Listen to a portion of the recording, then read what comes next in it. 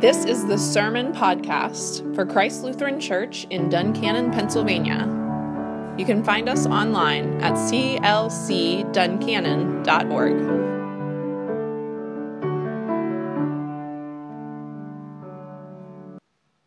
The Holy Gospel according to St. Matthew, the 28th chapter. Glory to you, O Lord. Now the 11 disciples went to Galilee, to the mountain to which Jesus had directed them. When they saw him, they worshipped him, but some doubted. And Jesus came and said to them, "All authority in heaven and on earth has been given to me. Go, therefore, and make disciples of all nations, baptizing them in the name of the Father, and of the Son, and of the Holy Spirit, and teaching them to obey everything that I have commanded you.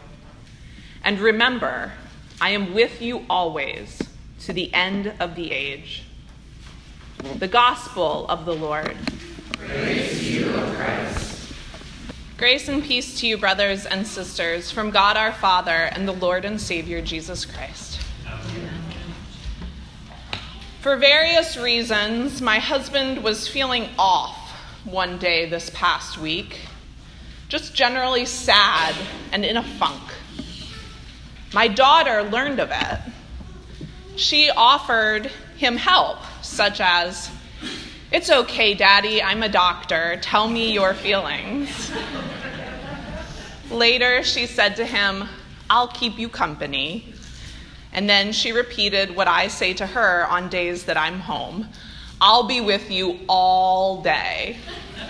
It was about 7 p.m. I think there are no more comforting words than to hear God say, "I am with you." In the final chapter of Matthew's Gospel, Jesus says just that to the disciples, to us. Jesus says, "I will be with you always, to the end of the age." Jesus doesn't promise the disciples, us, that we will be immune to heartache, worry, sickness, disappointment, pain, or anxiety. Jesus doesn't promise that they will be healthy, wealthy, and wise. No, Jesus promises us this, that he will be with us. He will walk alongside of us. He is here, and he will never leave, regardless of what we experience, what trials or challenges we face. God is with us. Jesus says this after he has died and rose. He meets his disciples on a mountain, and we hear that the disciples fall down and worship him, though some doubt. Then Jesus gives the disciples, us, a huge task. He says, "Go and make disciples of all nations, baptizing them in the name of the triune God, and teaching them to obey everything I have commanded you." Jesus gives the church a charge to baptize and teach everyone. It's a lot of work, and at times daunting. Today, as God baptizes Blake and Andy, we embrace not only the command Jesus gives, but also the promise that Jesus gives when he says, "I will be with you always." The questions in the baptism liturgy we'll hear soon don't rely just on us, but also they rely on God's presence with us.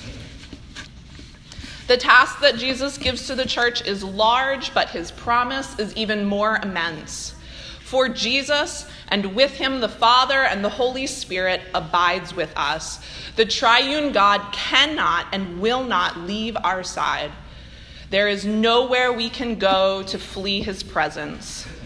Nowhere that we can be that God is not.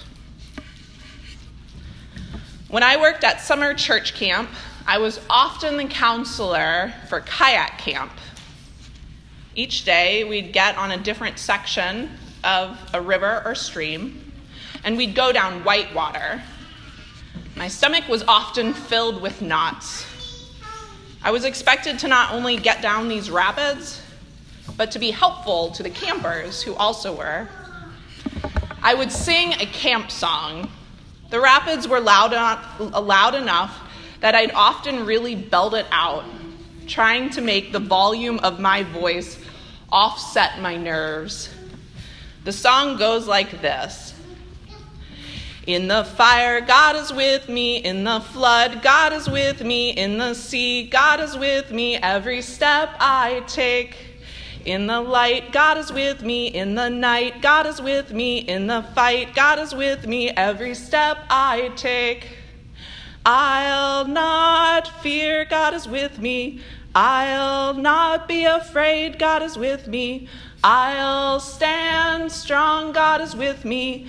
I am sure every step I take. As I paddled down those rapids, my fear was present and loud, but I tried to make the conviction of my faith speak even louder. Throughout the Bible and all of history and still to today, this is God's message to God's people. I am with you. To Noah in the raging waters of the flood, God says, I am with you always to the end of the age. To Ruth, as she clung to her mother-in-law Naomi and faced a seemingly bleak future, God says, I am with you always to the end of the age. To Daniel in the midst of the lion's den, God says, I am with you always to the end of the age. To Blake and Andy, who will be washed in the waters of baptism this morning, God says, I will be with you always to the end of the age. To the boy swept down the river, God says, I am with you always to the end of the age. To a congregation faced with the news that their pastor is leaving, God says, I am with you always to the end of the age.